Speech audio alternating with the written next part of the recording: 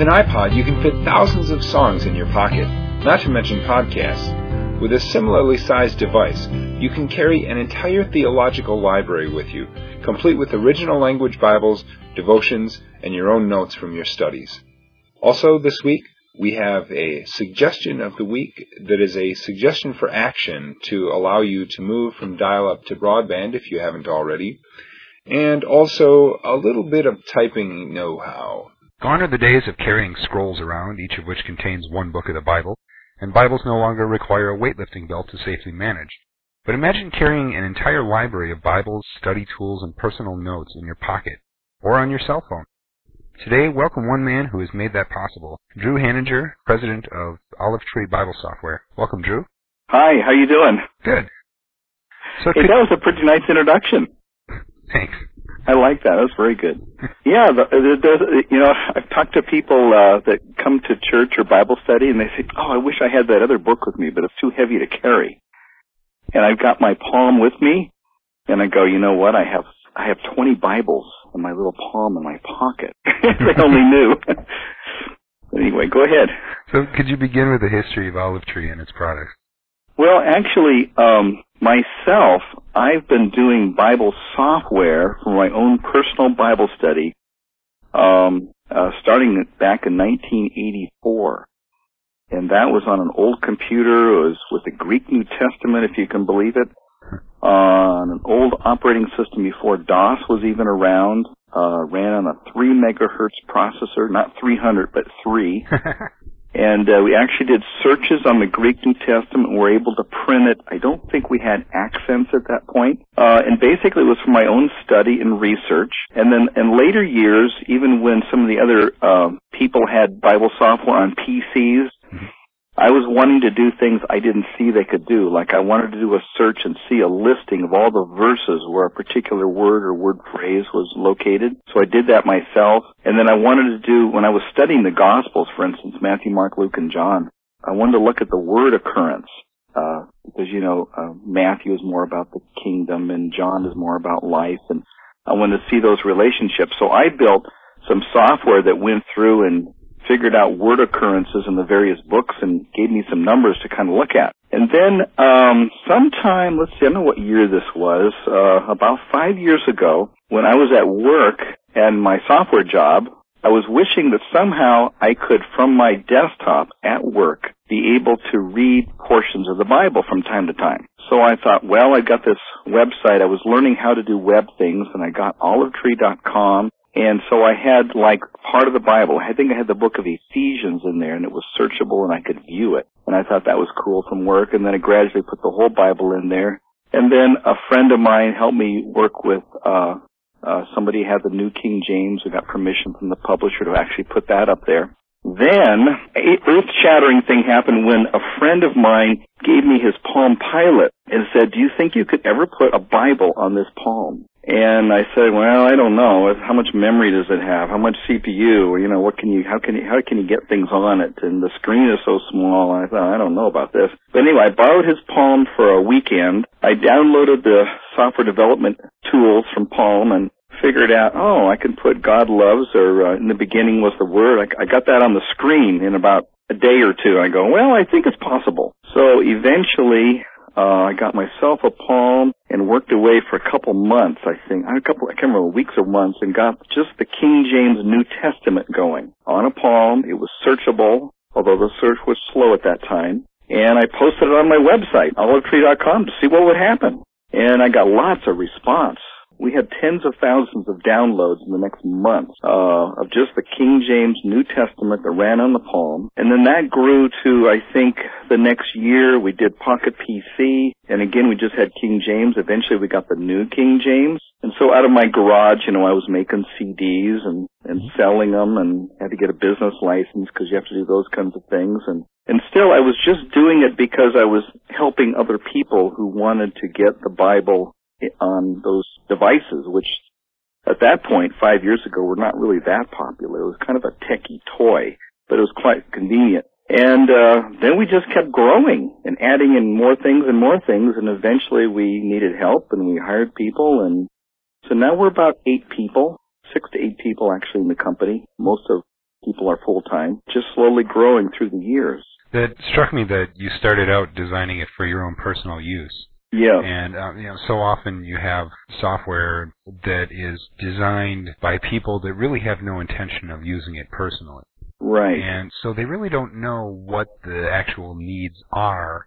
They're sort of guessing, and it's sort of like an adult reviewing software that's designed for children. Exactly. The kids should do it. Right. Yeah, exactly. Yes. So, no, it makes a big difference. And, of course, now I use it in every Bible study. And just having it on the fly, like you're talking with someone, you wish you could find a verse, and sometimes you can't remember where it is, but you can quickly search for it and find it and get them to that verse. Or you're in a Bible study and I wonder how this other translation has that verse, You wish you could look at it in multiple translations, and sure enough, you can do it. Mm-hmm. So it's very handy, especially when you do it yourself.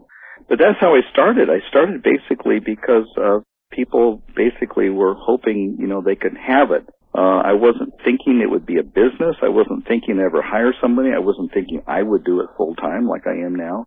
So it just kind of started that way. So what do you see as the biggest advantages of an electronic Bible over a paper one? Well, of course, the number one is the search capabilities. Of course, I realize with a paper Bible, you can have a concordance, but concordances are big. You have to find things. The ability with searches where you can say, give me the verses that have peace and grace in it. And you can put those two words in there and find all the verses that have those particular words in there. I remember when I was at seminary and have a professor talking about this particular Greek word, it only occurs in this particular usage or this particular form or something like that. And we'd all say, well, how do you know? And he'd say, because I checked.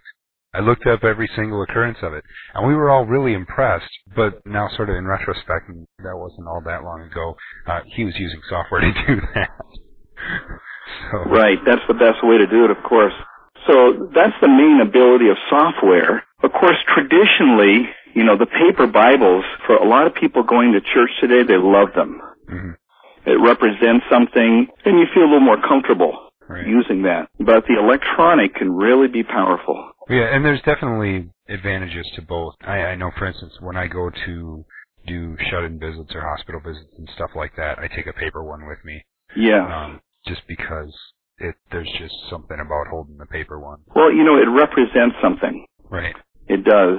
And a lot of times if I'm visiting a church, a new place or something, I'll bring the paper one just for that reason. Mm. But, of course, I always bring my palm. That's what I use most of the time. But that's the main advantage is just the search capability. Number two, to quickly be able to look at a given verse in multiple translations quickly. So you're in John 1:12, and you want to look at it in about 20 translations. You can do it very quickly. Yeah, I have a parallel Bible that has 4 different translations. Yeah. It's huge. Yeah. Well, those are nice. They're very nice, and they lay out in the desk nice, but on your screen or on a palm, you can quickly go from translation to translation. So it's pretty nice. And then, of course, the other thing is the convenience of the palm, because basically a little device in your pocket, you can have 40 Bibles on there, plus a few commentaries, dictionaries, and the original languages all in your pocket. It's really small today. Yep. They have the memory cards that are about 1 gig, but I think you can get under $100 if I'm right. Yeah. So you can put a ton of material on there. Yeah, it's amazing what you can squeeze onto those things. Oh, definitely. So have you encountered any misconceptions or false assumptions about Bible software? You mean making it or using it? Well, with making it in a minute. Let's talk about using it first. Yeah. Well, of course, using it, I think initially when people use Bible software, they have to get used to it, how to do it, how to navigate, how to scroll, how to do a search, how to do a complex search, like give me grace, all the verses with grace and love in it in just Paul's epistles. And there's, of course, ways to easily do that in all the electronic software, but you have to learn how to use the tools and how to set it up and so on like that. Initially, when people use electronic things, they get confused, like, well, how do I scroll? How do I go to a verse? Because it's not real intuitive. Whereas with a paper book, you're used to, well, I'm going to thumb through. I know John is about 2/3 of the way through the Bible, so I can go about 2/3 and find it. So we're trying to make the electronic easy like that. But there's a little bit of a learning curve. It's sort of like the first time you ever drove an automobile. Yeah, although you don't have to worry about, running. But once you learn how to do it, it's very simple. Yeah. And it's very powerful, of course. So that's the only drawback I can see. Okay, and now with developing, I know the biggest misconception is that anything is easy. Well, some developers will tell you that. Yeah, that's easy. I can put that in. Sure. The thing about software is, number one, it gets very complex internally. But number two, the number of ways you can do something is enormous. For instance, what's the best way to make it so you can easily go to a verse? I want to quickly go to John 1:12, and right afterwards I want to go to Ephesians chapter 1. How can we design a user interface that's intuitive, quick, fast, easy, and it doesn't require a lot of documentation or explaining how to do it and things like that. So there's a lot of challenges there. The things you can do, the kinds of suggestions we have, if you print out our Excel spreadsheet with all the suggestions, I think it's about, not quite, but almost a half-inch thick of suggestions people have had. Comments, Bible translations or commentaries that they'd like to have or own. It's quite a bit. And then we're just slowly trying to work through all those things and prioritize and make sure and of course, as you add new features in software, you easily can break something, and that happens often. And because the fact that it's very complex, you could, put a new feature in for searching and at the same time break scrolling and not know it until you give it to a couple of users. So it gets more and more complex. So those are some of the challenges of software, but that's not untypical for any kind of software development. Right. And we're fortunate to have several people working for us. It used to be I was doing everything from writing the software to working with publishers so we could secure some of the good things they have, along with supporting customers that don't know how to use something or something doesn't work right and they wish they knew how to use it, to maintaining the website, all those things I used to do. And now, of course, we have different people doing all those things, and a lot of the people working for me are better than me, if you can believe it, which is great in a company like this. So what's the biggest challenge in developing handheld Bible software?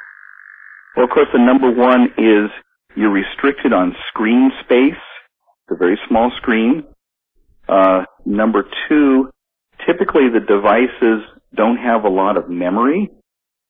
And number three, the CPU, or, how fast the little squirrels are going and painting the screen is a little bit slower. So you have a limited screen space to put things on, and yet on that screen you want to put the Bible text. You want to put some kind of icons or something so they can quickly go to another Bible, they can quickly go to a verse, they can scroll, they can do bookmarks and notes and searches and things like that. So it's a little bit of a challenge to get all that information on the screen and to make it as intuitive as possible. That is a challenge. And then, of course, you're always, at least not so much now, but 1, 2, 3 years ago, memory was a big issue, especially with the Palm. Yep. You didn't have a lot of memory, and so you had to write your software in such a way that it didn't use a lot of memory, but yet be able to do some very powerful things. So that was a challenge. Yeah, and plus you're still dealing with lots of different devices with lots of different capabilities. You've got... Yes, actually that's another thing I forgot to mention too. There's a lot of different platforms out there. Of course, you have the Palm and Pocket PC, which are the major ones, but then we're also doing Symbian, BlackBerry, smartphone. We're doing cell phone, both with WAP and with wireless connection. Then even within Palm and Pocket PC, they're always coming out with new devices with new screen resolutions, new keyboards, new hotkeys. And so we're always pedaling as fast as we can to try to keep up with all those new items that keep coming out. So I imagine you guys have quite a few different models in-house just to test on. We have some. What we try to do is try to purchase them strategically. We can't possibly buy everything because the expense is enormous. Most of the software development tools have what they call emulators, which actually emulates the software on the PC, so we can see it on a small screen and work with it. But many times there are certain issues that come up on certain devices that you actually have to have the device right there in front of you to fix it. So in many cases we have real devices, but most of the development is done on simulation. So what handheld device do you mainly use personally? Well, I use a Palm T3, and the other one that's close to it is a T5, and it's small, it's fast, I can put a ton of Bible material on it. It works quite well. Most of the time when I drop it, it doesn't break, which, by the way, is a feature of Palm, which is not true of, I don't think it's true of the new Pocket PCs. Maybe the new ones are better, but it used to be, at least a couple of years ago, if you dropped a Palm, it would keep working. If you dropped a Pocket PC, it would never work again. I dropped a Palm a few years back, and I had to get the screen replaced, but otherwise it was good. They keep going. Yeah. So do you consider the T3 or the T5 the ideal handheld device for Bible study? Well, they're the perfect because of size and economy, I would say. But now, if you're into original languages with Greek and Hebrew, for instance, Hebrew, the Old Testament, of course, written in Hebrew, looks the best on a Pocket PC. It does. Absolutely. The fonts that we use on the Pocket PC are the same fonts that are used on a PC. So you have a very rich, true type font that looks very well, very good. Whereas on the Palm, it's a little pixelated. Mm-hmm. So if you're into original languages, Greek and Hebrew, I would definitely suggest a Pocket PC over a Palm. But since I myself just occasionally look at the Greek and Hebrew, I'm not into it a lot. The look on the Palm is just fine. Sure. For me, at least. So is there anything unique about your software that separates it from other products like? Well, of course, we have the original languages, the Greek New Testament, the Hebrew Old Testament, and of course we have the Septuagint too, and those are all searchable.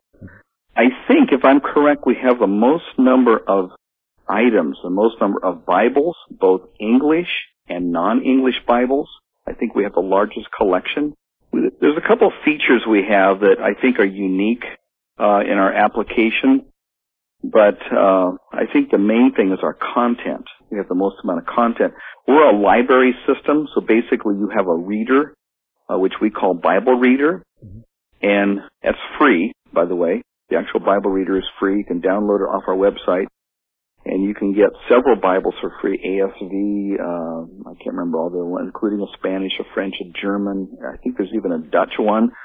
It's all free, so you basically can do Bible study on a Palm or a Pocket PC, a Symbian, BlackBerry, for free. Or you can buy the better modern translations. They cost something. Oh, by the way, that is unique about our software. I think we're the only ones that have both the modern translations, like, for instance, the NIV, the NLT, the Message, the NRSV, and also have some free Bibles. So I think as far as being unique, we have, number one, the original languages, number two, the largest collection for Palm and Pocket PC, and number three, a nice combination between both free things, and when I say free, you can come to our website and download it, and we don't bug you like, would you give us your name and address and your zip code and your cell phone number and your email address. We just let you download it for free. There's no pressure or any salesman going to call you or anything like that. So whereas I think on a lot of other websites, when they have free things, they want you to register, they want to collect your email, they want to find out all kinds of things, the name of your dog and what color is your couch, and they're trying to do surveys and things like that. But we just give them out for free. So what's next for you? What are you working on? What's coming up? Well, of course, the handhelds is a growing field. Technically speaking, in a certain arena, the PDA, the Palm and Pocket PC, as we know today, are dead. Dead in the sense that they're not selling that much anymore, but not dead in the sense that a lot of people have them and are using them, and continue to use our Bible software on them. The cell phone, of course, is the next big arena. And we're already into the cell phone. We're on Symbian. We're on BlackBerry. We have a wireless solution for, most of the cell phones don't have a lot of memory space. Right. It's interesting. If you turn the clock back about 12 years or 15 years when we developed on old PCs, 186s and 286s and 386s, for those who did development or did applications, they were slow. They didn't have a lot of memory. You had to do a lot of tricks in your code to get it to work. People couldn't load big programs. It took a long time to load. Okay, so finally the PCs are nice and fast and smart and quick and do lots of things. And now you come out with these Palms and Pocket PCs, and guess what? We're starting the game all over again. They're slow. They don't have much memory. Okay, now eventually, the Palms and Pocket PCs are going pretty good, right? Okay, now the next thing is a cell phone. Okay, and the major cell phone that's out there, the most cell phones that are sold that will support like a Java application, because that's what we run, most of those cell phones hardly have any memory. So what we're doing to put the Bible on those cell phones is we actually use a Java application, which is, by the way, free from our website, and you go to our server and download portions of the Bible over the Internet. Now, you may have some Internet charges, but from our side, it's all free. Eventually, we're going to make other Bibles available in the same way. So where things are going, they're going toward the cell phone, and they're also going towards more and more different handheld devices. Did I tell you about the Dana device? No. This isn't something that most people in the U.S. would be concerned about because I think it's more used in educational, but we work with Wycliffe Bible translators. Mm-hmm. The translators in the field, not the people in the United States, but the people in the field, they need a low-power device that has a keyboard. And so guess what? There's this Palm Pilot, or Palm I should call it, called a Dana, that has a full keyboard and a nice large screen. It runs on batteries. It'll run 1 or 2 or 3 weeks on a set of batteries easily. Wow. And the translators use it in the field for doing their translations. So we're actually doing some projects with Wycliffe where we're getting our software to run properly on those devices and working with them on fonts and a few other projects and things like that. But that's another Palm device. It's been around for a while. And most people look at it and go, it's a black and white screen. It's terrible looking. Well, but if you're a translator and you don't have much power, they don't have plugs, and even generators are a problem because of getting fuel and things like that. Solar is what they use, and batteries, and the equipment they use has very long lifetime. So the translators in the field use these devices.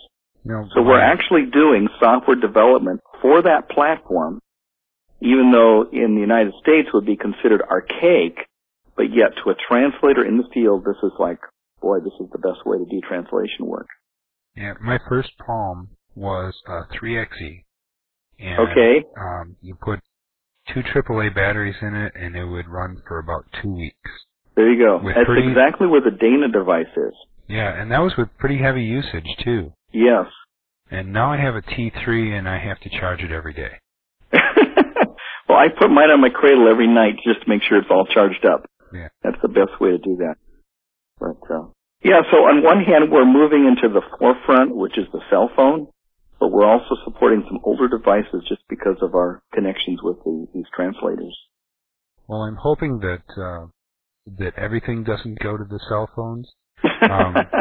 And for 2 reasons. There's 2 reasons that I don't like having your PDA built into your cell phone.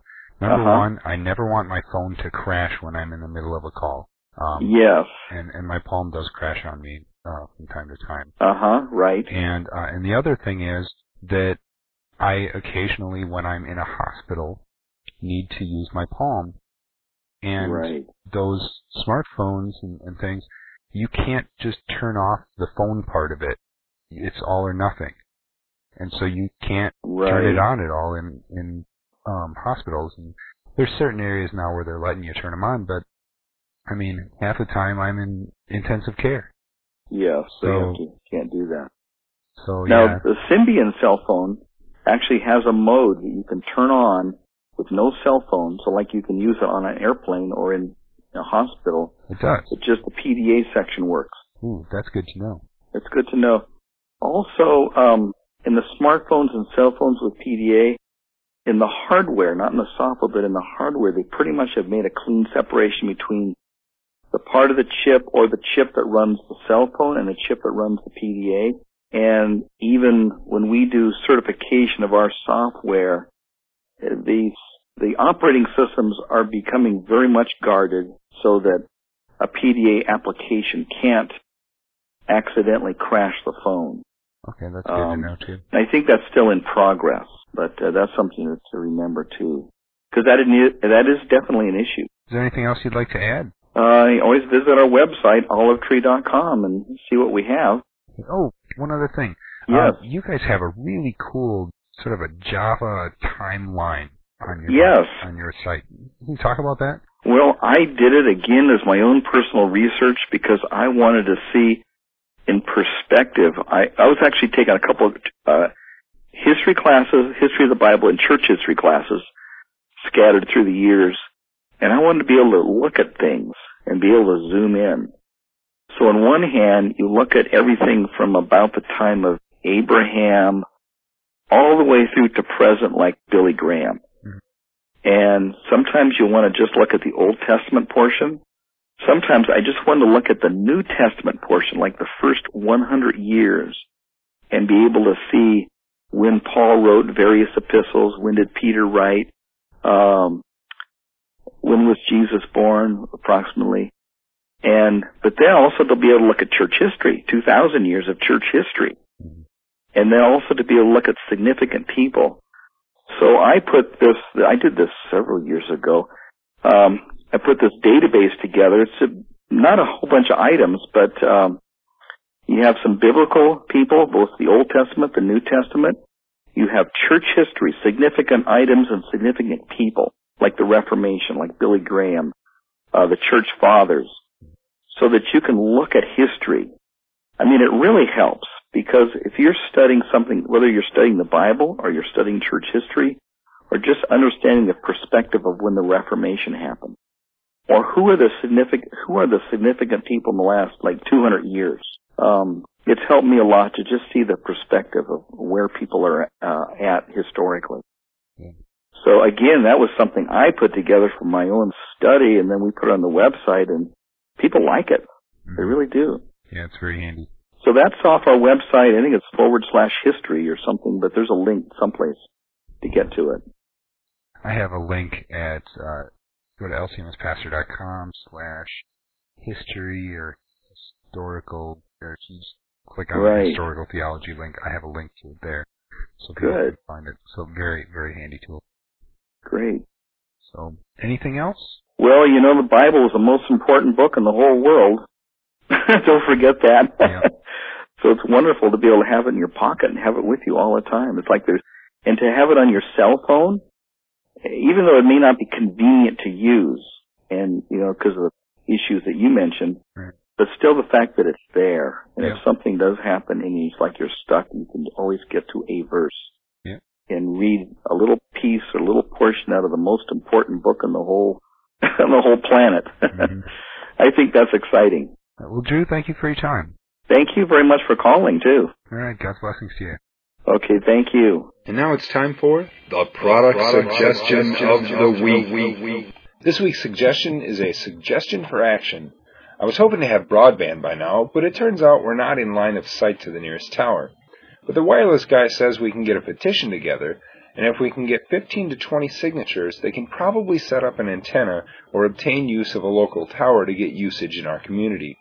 So if you're still dealing with dial-up because you live in a community without DSL or cable, your options are either satellite, which is very expensive and with major limitations, or put together a petition and go door to door through your community. You're providing free advertising for the company in exchange for actually getting access to their service. Time for the exit.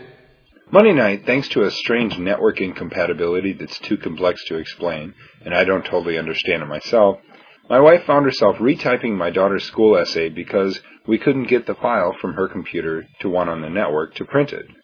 Her teacher insists that you have to put 2 spaces after a period. While this is true on a typewriter, it's not true on a word processor that uses a variable width font. So unless you're using Monaco or Courier or some other fixed-width font, only use one space after a period. I'm not going to argue with my daughter's teacher about it, but for the rest of the community and hopefully the world will learn this soon enough. That's what you need to do. Next week on Lutheran Weekly, we have Tim Hetzner, president of Lutheran Church Charities of Chicago. They cover a huge range of work, so check back to hear what God is doing for those in need. Well, that closes the book on another Lutheran Weekly. Remember that you can post comments on our forums at lcmspastor.com/forum and ask questions of upcoming guests. Your questions will be read on the air during the interview. If you'd like to leave a voicemail to be aired on the show, you may call 206-339-7909 to leave a message. Thank you, and the grace of our Lord Jesus Christ be with you.